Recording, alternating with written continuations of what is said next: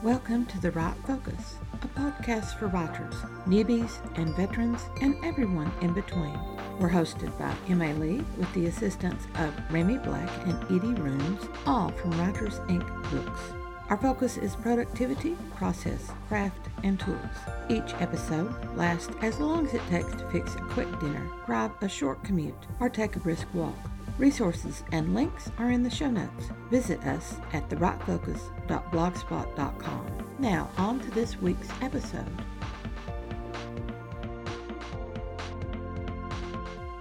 In our previous two episodes, we discussed 4 plot structures: basic beats and Freytag's pyramid, both which are reductions of Aristotle's plot requirements and Shakespeare's dramatic structure.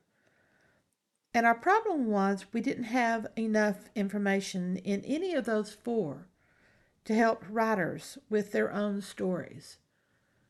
With Aristotle, we get close because we realize that we're working with the character as revealed through plot. And with Shakespeare, we see the development as we analyze his plays. But how do we make that work for us? In this episode, we're close, so close, in the way that stories are organized and developed. Yet we'll end with a major hint for the best plot structure out there for writers. Let's go.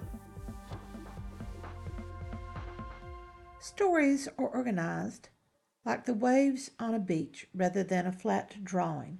The story organization structure that offers more help for readers and writers on the quest to understand plot is the complex plot structure. In complex plot structure, the beginning has 3 parts: narrative hook, exposition, and conflict question. The middle has parts we'll discuss in a little bit, and the story's end also has 3 other elements. Let's go with the beginning. The narrative hook is designed to capture reader interest immediately. It hints at the major conflict, although it may only be tangentially related to it. The hook must occur on the first page of the story. Many writers strive to have the hook occur in the first paragraph. Several great stories hook the reader with the first sentence. By opening Romeo and Juliet with a street brawl, Shakespeare hooks his audience. Exposition then guarantees an understanding of the situation, the setting, and the major players. The writer achieves this through description, an explanation, and opening dialogue. Great stories also give an idea of the major themes. In Romeo and Juliet, the arrival of Prince Aeschylus will end the street brawl and give hints of the primary driving forces and major themes of the work. When we are finally introduced to Romeo, in love with the idea of love, and more interested in being a lover, not a fighter, we can anticipate the conflict to come. The conflict question is the primary question confronting the protagonist. Will our focus character achieve whatever goal is their focus? The conflict question is always implied, never stated, but it will be clearly presented. And when we can answer the question with a yes or no, we know where the climax of the story is located. In Roald Dahl's Lamb to the Slaughter, the conflict question is whether the murder weapon will be located. For locate the weapon, and therefore locate the murderer. The wife feeds the leg of lamb to the detectives, that's the murder weapon. Since the detectives eat the weapon, they will never solve the crime. The story ends at the dinner table. The end of the beginning of this story is when our detectives tell us they are looking for the murder weapon which will solve the case. That's the conflict question. In The Monkey's Paw by W. W. Jacobs, the title gives the hook, followed quickly by the speculation about the mysterious visitor who is expected. The exposition presents the happy family, then draws us into the story of the 3 wishes and the sergeant major's wish to destroy the trouble-dealing monkey's paw. The conflict question occurs when we too want to know the result of the father's wish granted by the monkey's paw. Will the man get his 200 pounds? The middle portion of story has 3 parts as well, repeated as necessary based on the story's length. This sequence of repetition of events is sometimes called the try-fail, try-success sequence. We call this middle portion complications, which occur in a roller coaster of obstacles, successes, and failures, with the cost of failure increasing more and more as the story moves toward its logical end. Within the complications is a zenith, the point of greatest success for the protagonist. In a tragedy, the zenith will slant toward the beginning of the middle. Most genre writers bracket the zenith between deep troubles, offering a reward to the protagonist to keep going. Also in the complications, those deep troubles are deep and dark moments for our protagonist, the deepest of which is called the nadir, the lowest point for the protagonist. Many writers create a switching rotation for these elements, such as this example, which is only as an example: success, strong success, failure, success, slight failure, success, strong failure, zenith, failure, failure, nadir, slight success, failure, final success. The story's end contains our last 3 elements. This will be the shortest section of the story, and certainly not an equilateral triangle. The climax occurs when we know the answer to the conflict question. That moment of yes, no is the exact moment of the climax. We will have a scene building up to that answer, but it is clearly findable, as the climax in Freytag's Pyramid can be easily debated. The Most Dangerous Game has the up-close battle between the protagonists Sanger Ransford and Zaroff. We want to know if Sanger can escape the general's game. We have the answer to this when Sanger confronts Zaroff at the end of the story. The resolution definition repeats Freytag's everything after the climax, which will tie up the loose ends and answer any questions. In Most Dangerous Game, we readers are not witness to the battle between the 2 titanic hunters. We know only that Sanger enjoys resting in Zaroff's bed. He is the obvious winner. A denouement is not often included in short stories. Often, though, it occurs in novels. The term comes from the French and means the unveiling.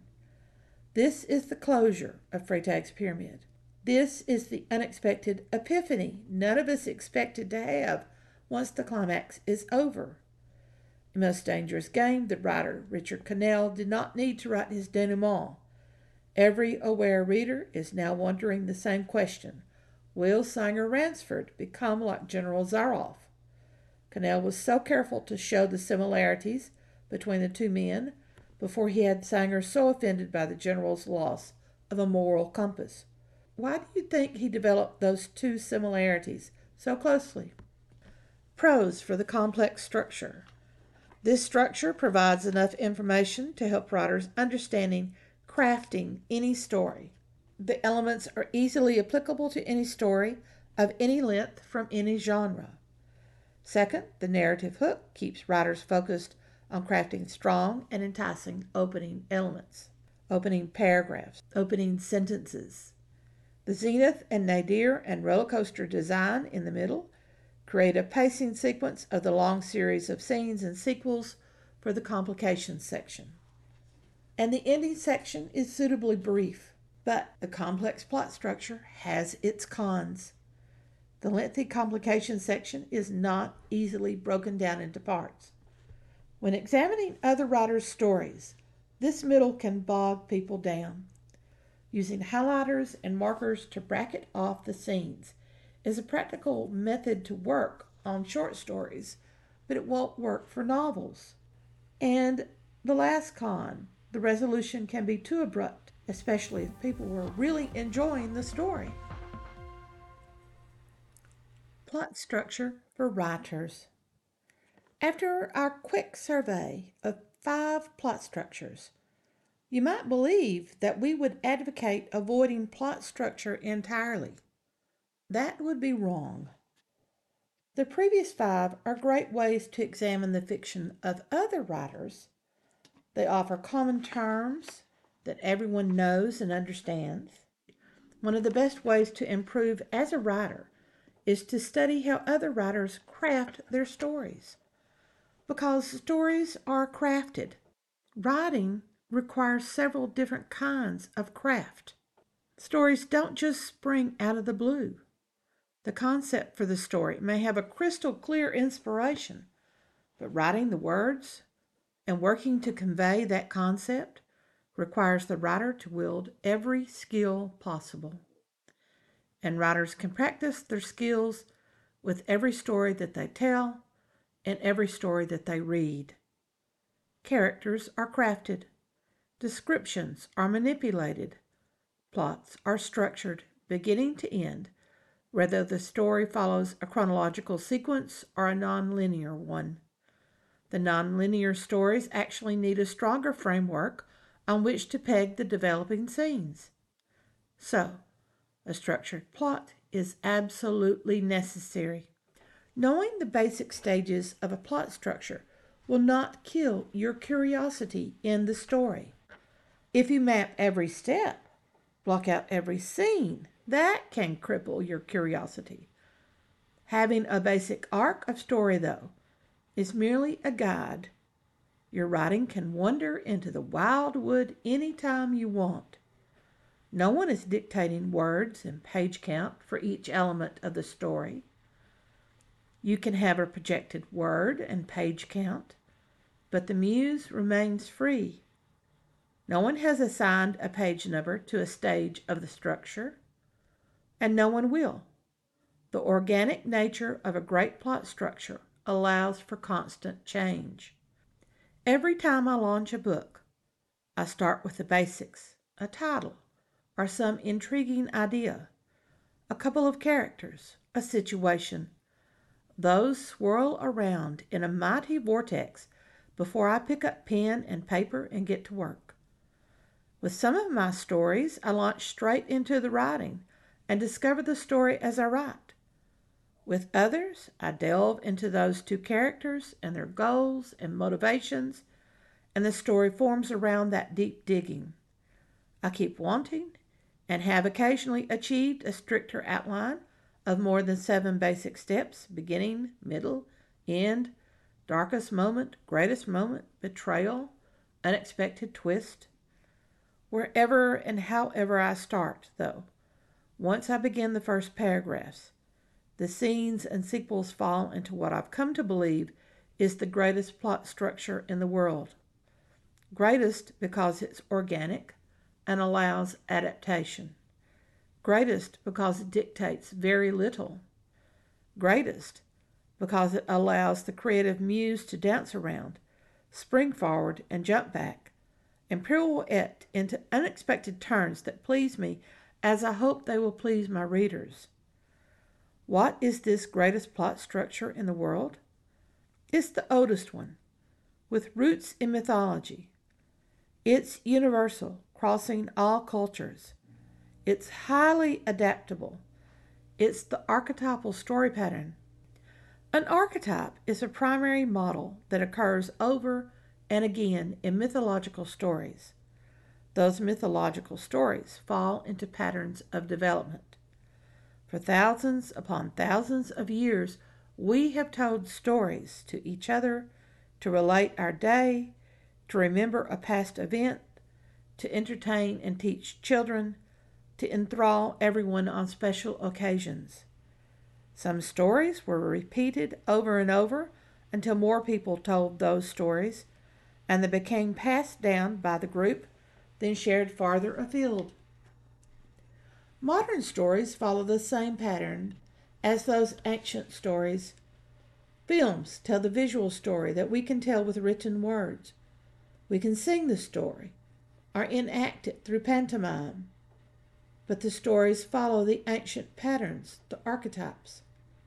Whether we relate actual events or fictional ones, whether we sit around a campfire or tucked on the couch with a child on either side, we use that same archetypal story pattern. And that's in our next section, Writers and Archetypes.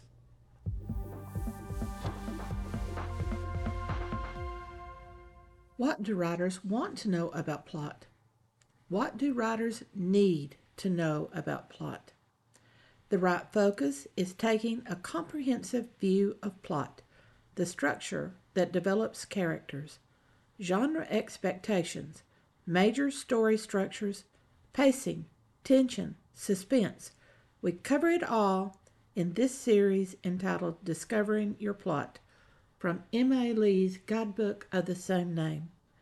Writers will discover unexpected insights and methods that deepen their understanding of this major craft in the storytelling world.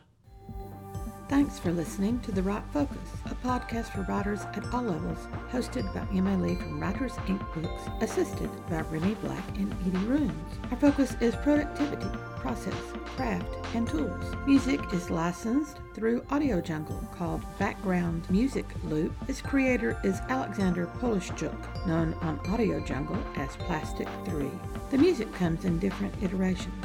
Show notes and resource links for this and other episodes can be found at therightfocus.blogspot.com. Write to us at winkbooks@aol.com when you have questions, comments, and speculations. We will try to answer you as quickly as possible. By the way, we will not mind your email address. That's rude. If you find value in our content, share with your writing friends or write a review. We're small beans here without the advertising budget of the big peeps, and you can make a difference. And whatever occurs, write on.